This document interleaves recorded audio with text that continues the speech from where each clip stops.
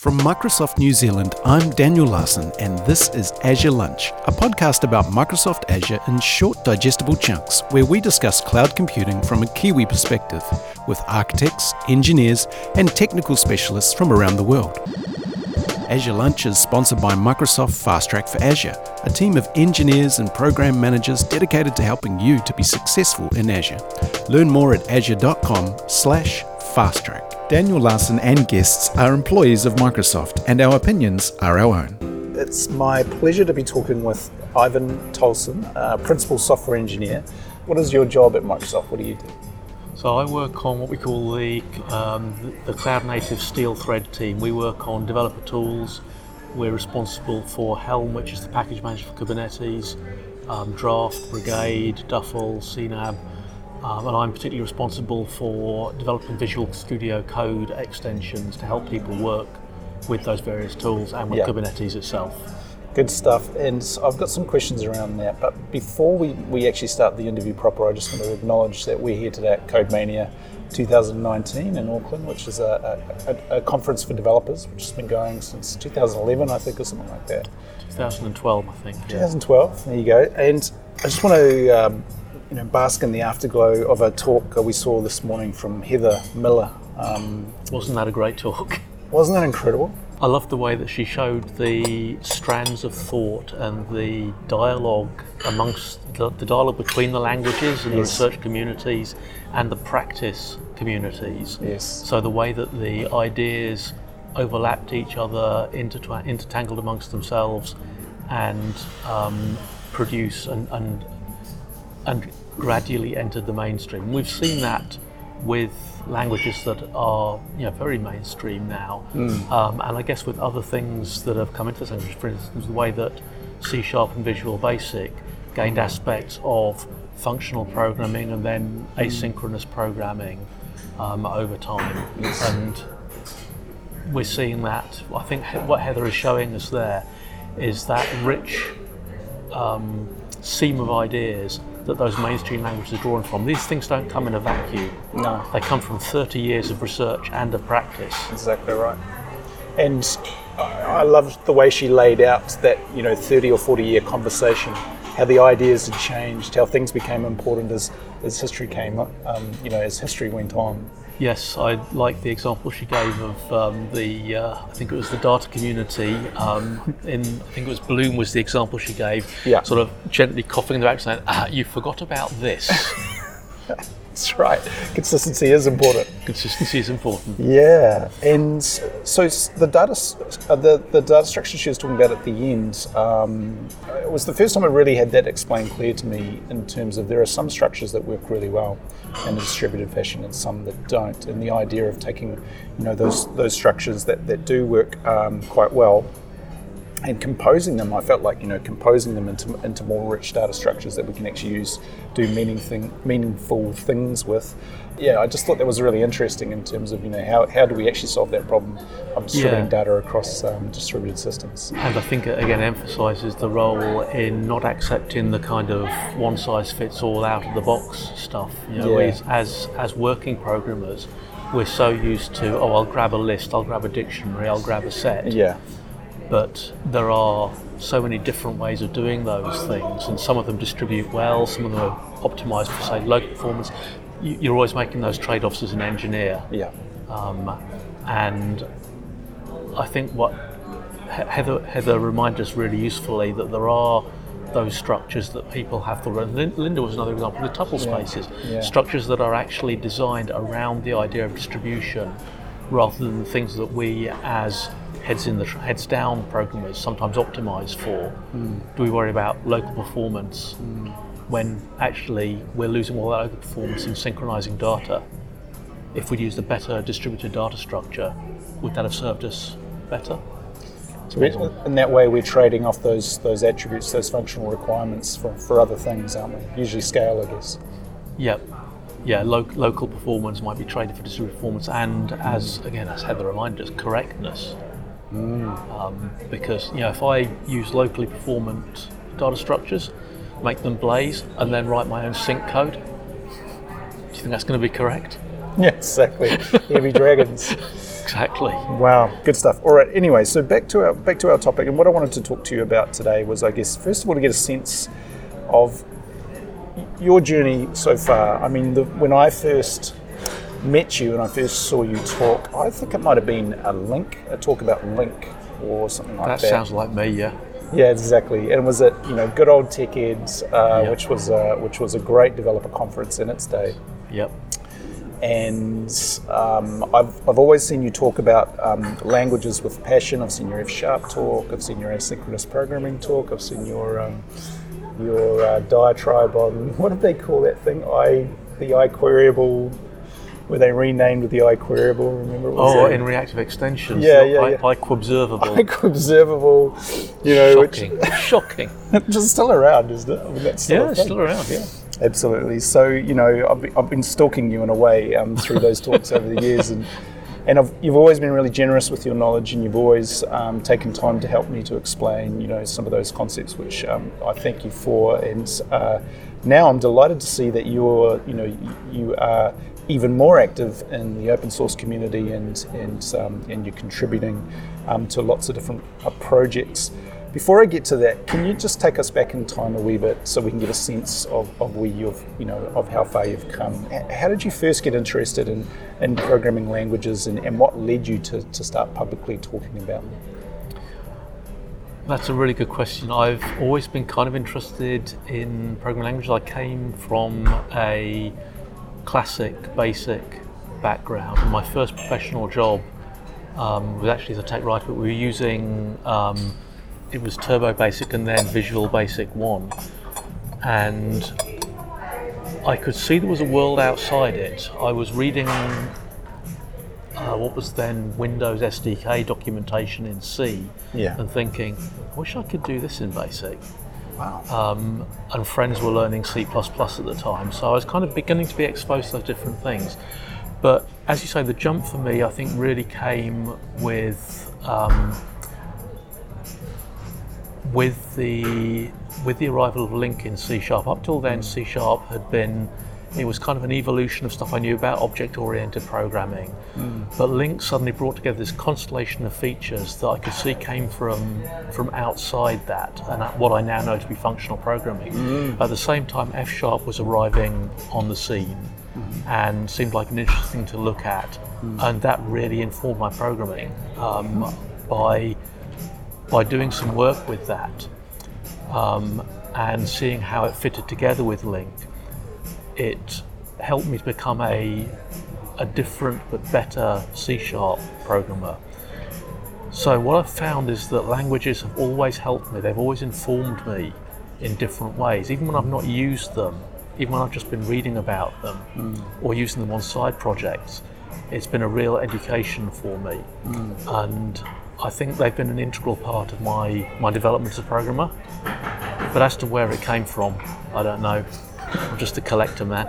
I love it. I mean, I remember would have been the PDC in 2001. Oh yeah. When .NET was just launching, I think. Yeah.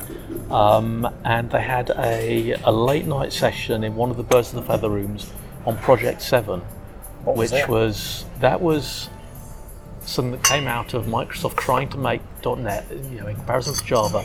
The idea was that .NET, the CLI, would be a multi-language runtime from the very beginning. It wouldn't be a VB runtime, wouldn't be a C# runtime, it would be a multi-language runtime. Wow. So they went out to the research community and to other language vendors and said, we'd like you to make 7 languages that run on .NET.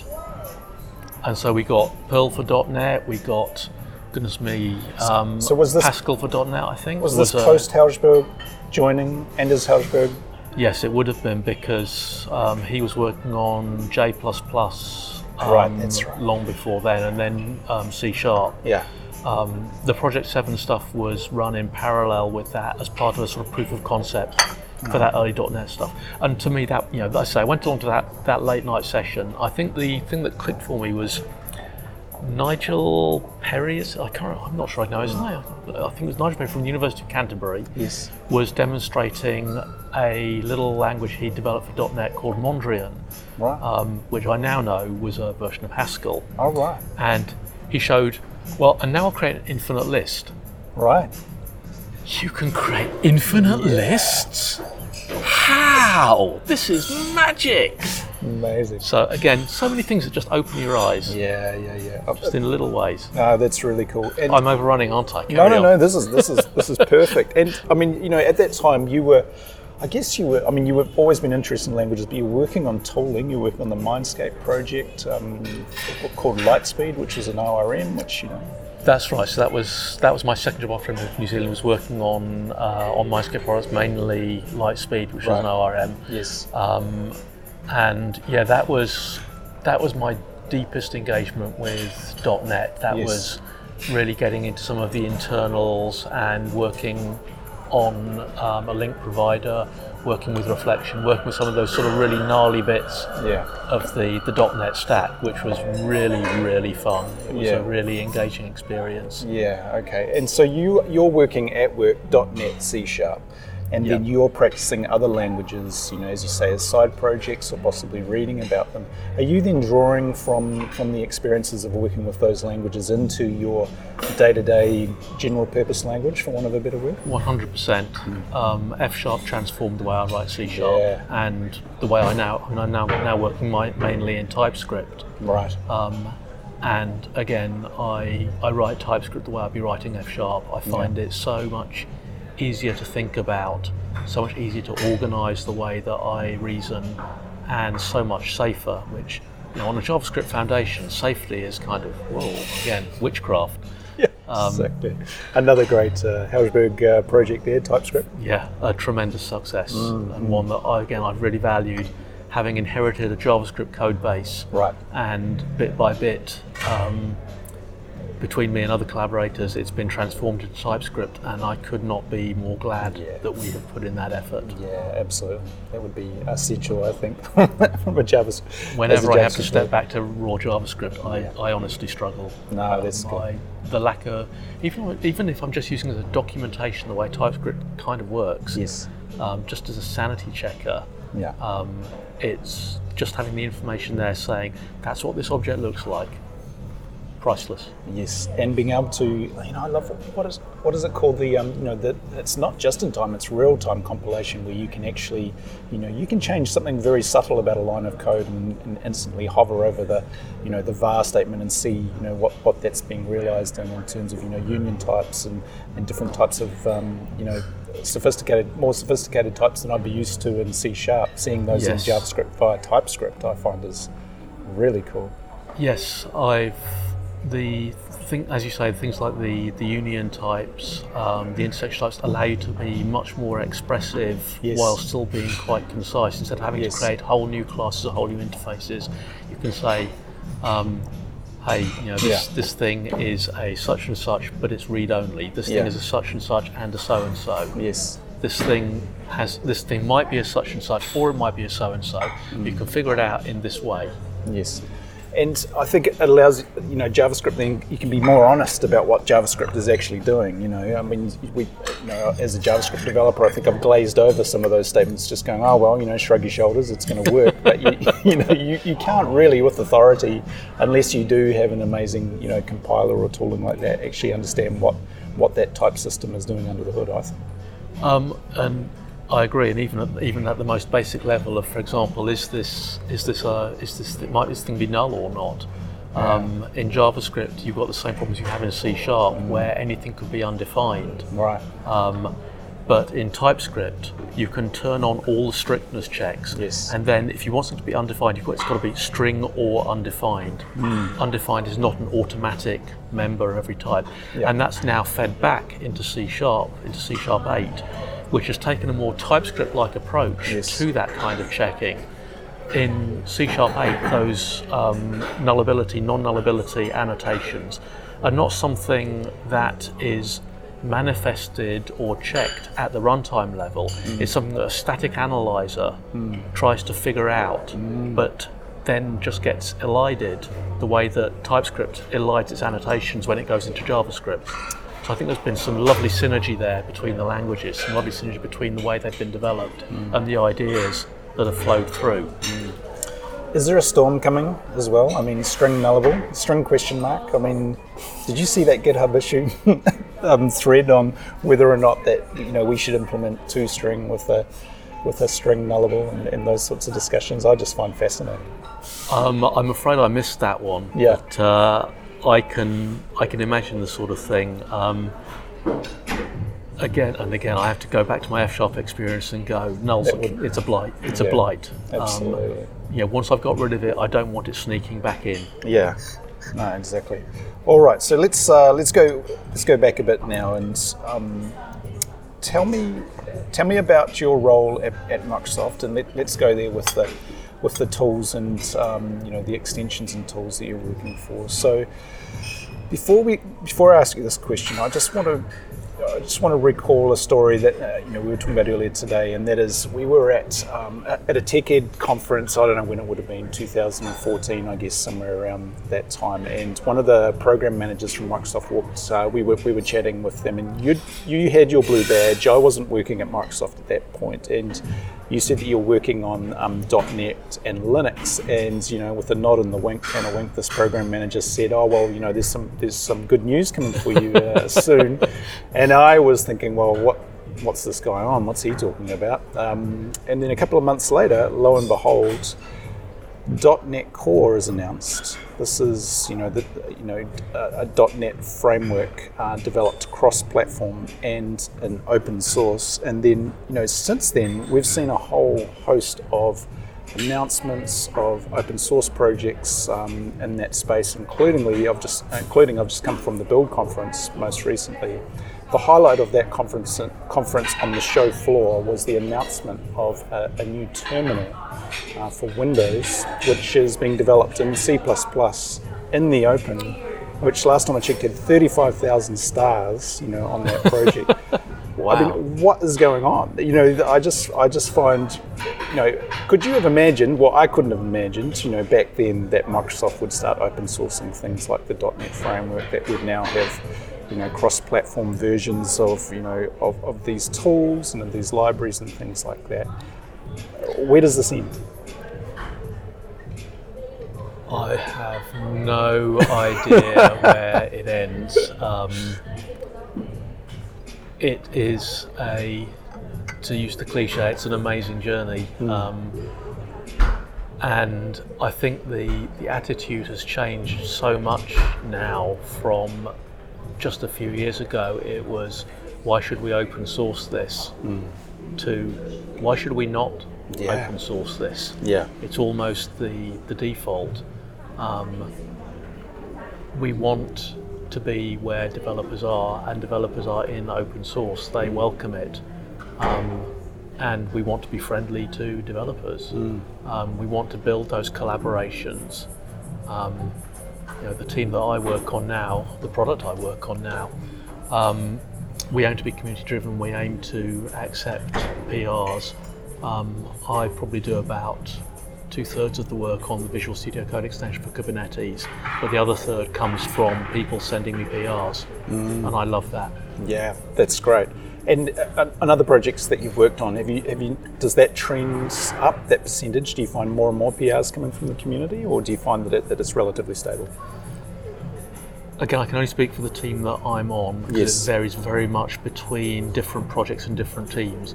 But the explicit goal of the team that I'm on is to launch projects into the community, to give them to the community. So Helm, for example, is now primarily run by its community, rather than by Microsoft. Draft and Brigade, we are still kind of shepherding into that stage, but Brigade has just graduated. Graduated may be the wrong word. It's been adopted into the CNCF family, which means that again it's now under the aegis of that foundation, which is devoted to encouraging community participation and fostering community around that product. And CNAB is going to a foundation as well. What's CNAB, sorry? CNAB is Cloud Native Application Bundles, which is a open specification for describing cloud resources, cloud applications that go beyond what is just containers. So, for example, something that might contain, say, a Helm chart, a ARM template, and say a Terraform script. Okay. And can anyone, so first of all, tell me about the foundations. Is that Microsoft donating these projects to the community? Yes. Is that my understanding correct? Yes. Can anyone contribute to these projects? Yes. What if they aren't programmers? Are there other ways they can contribute? They can contribute through documentation, they can contribute through bug reports. Right. They can contribute through helping publicise the tools that they use, yes, which will bring contributors and bring attention to the project. Yeah. Maintainers, other contributors love products that are well used, yeah, and they'll be drawn to those. So if you love a product, even if you can't contribute to it, talk about it, tell people about it, share it, build out that community. Yes. If you are a writer or a designer, you are a precious, precious resource. Right. We have many programmers. We have very few people with communication and design talents. Is that right? Yeah. Very and I guess so. Localization. Would you do translation? That's a great thought. So I am not sure what the translation situation is on the products that my team works on, but again, for broader things, for example, Kubernetes upstream, localization is super important. Yes, really useful. No, that's right. From the docs through to the actual tools themselves. Indeed, yeah. For example, web dashboards. Yeah, it's great to be able to present those in local languages. That's right. Very, very cool. So getting back to .NET Core and as being a famous open source project that I know, in your view, why is it important that does work across multiple platforms and is maintained in open source? From Microsoft's point of view, because it feels to me like we're no longer just a Windows company. We're selling products on Windows, we're selling them on Linux, we're selling cloud services including Linux, we're selling things on iOS, we're selling things on Android. We want to be everywhere. We want to be everywhere customers are, everywhere developers are. Yes. If we cut ourselves off from those markets, then we're not serving our customers, we're not serving our developers. In particular, in the Azure area, obviously we're selling Windows and Linux infrastructure. We're selling both of those virtual machines, and you probably have a better idea than I do of how many of each type we're selling. But the number of Linux machines has that reached 50% It's yet? greater than 50% now. There you go. Yeah, so all new VMs today. Yeah, right. And my role, as being involved in customer-facing projects and sometimes support. Being a Linux sysop these days is an essential skill for a Microsoft employee, which I find is remarkable. I'll bet.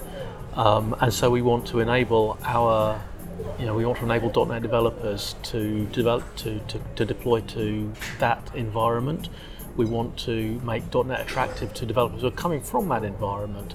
If you're already, if you're a Linux developer, and you're used to working in, say, C or Go or whatever, maybe take a look at C# or F#. Maybe you'll find something that you like. If you don't find something you like, you'll still learn something. Yeah. So I think there's a lot of value to both halves of the equation, to both the developers and to Microsoft, in having that cross-platform. I agree. And what about you personally? What has drawn you to open source? Oh, the money. Let's talk about that then. So you're employed. I'm paid to work on open source. Right. I enjoy the work I do, but it's something that I can leave at the office door. I don't feel this is not me scratching an itch. Right. This is something that I'm paid to work on, and it's something I enjoy working on. Mm-hmm. But again, this is something which Microsoft isn't paying our team. Because out of sort of hippie good vibes, no, we're there to do a job, and my job is to ship Visual Studio Code extensions. So let's get to the number of that then. So you're telling me that you are paid, and you're a full-time employee at Microsoft, I know, and you're paid to contribute to open source projects. So you mentioned Helm, and you mentioned Kubernetes and the Kubernetes extension for VS Code. and you get to do that during work time. Is that right? That's what yes. That's your job. That's my job. Yeah. And if I don't do it, I lose my job. Yes, and you've already been around the reasons, from a Microsoft point of view, but I guess, the more skeptical in the audience would say, well, how does Microsoft make money out of that? I guess, we've both witnessed firsthand, Microsoft, no problems making money, so that's obviously doing all right there. And, to me, this is clearly a strategy which is coming top down from some very smart people. And seems to be working out just fine. I think it's come top down and bottom up. Oh, really? I think the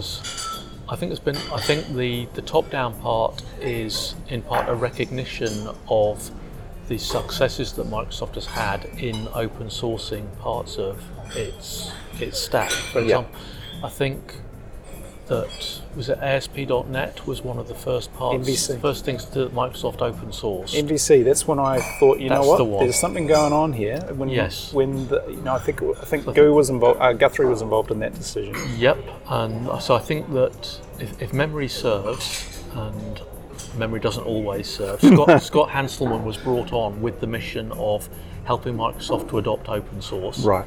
He helped to shepherd ASP.NET MVC in with Guthrie's approval. Yes. At the time, Satya was, I think, Guthrie's boss. Yes. Is that right? Yes.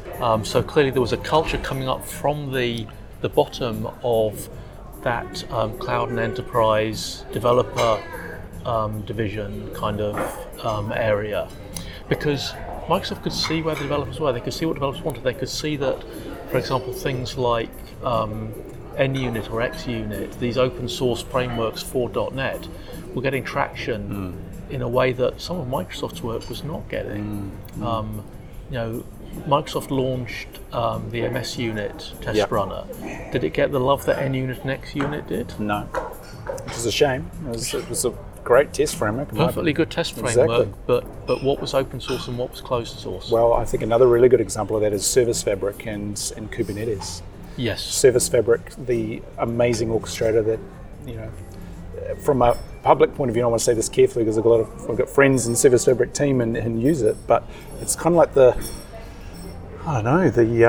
orchestrator that either people don't know about and don't understand, or just hasn't been adopted in such a widespread way as Kubernetes. It's not got it's not achieved the traction, and there's a variety of reasons for that. There's, I guess, the perceived association with Microsoft and the trust issues that go with that. Yes. There's the perceived association with Windows in a primarily Linux community, whether that's correct or not. Yeah. And yes, there's the open versus closed source thing. They did open source, but I think people perceived it as too late. The war, I think, might have been lost by that point. Yeah, exactly. That's interesting. And I was talking to, I was listening to Brendan Burns talk about the difference between Service Fabric and Kubernetes, and when to use one or the other. And I think we're starting to get a really good picture of that. Sounds like that Service Fabric is still our orchestrator of choice for Windows workloads, which is fair enough. Windows support is still coming for Kubernetes and for AKS in general. So it was good to hear him say that, being a Kubernetes founder, and certainly still significant investment internally into Service Fabric because half of Azure runs on it, which is good. Yep. Excellent. So I noticed your contributions to the Kubernetes extension, which is a wonderful extension. I'm sure you have, had your ups and downs with that project, but tell me about, what would be your favorite feature in that extension, and what were some of the challenges in building it? I think my favorite feature in that is probably the relatively simple one of the tree view, because it puts so much right there